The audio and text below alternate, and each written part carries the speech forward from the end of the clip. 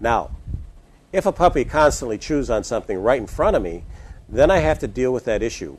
The way that I deal with it is there's a product you can get, it's called bitter apple. It tastes nasty. Nasty. Put some on your tongue and you'll see. But it's a natural product and it doesn't hurt anything. The way you deal with bitter apple is this. I take a cotton ball and I dip it in a bowl of bitter apple, or I spray it and soak it with bitter apple.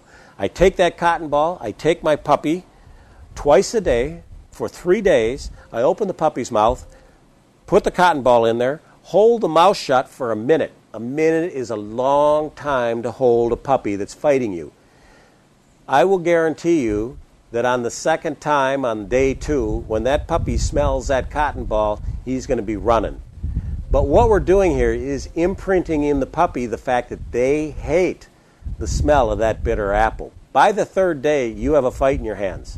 So after the 6th time of doing this on day 3, then I take bitter apple and I put 2 or 3 drops of this in a spray bottle of water. And then I go around and I spray that on my shoes.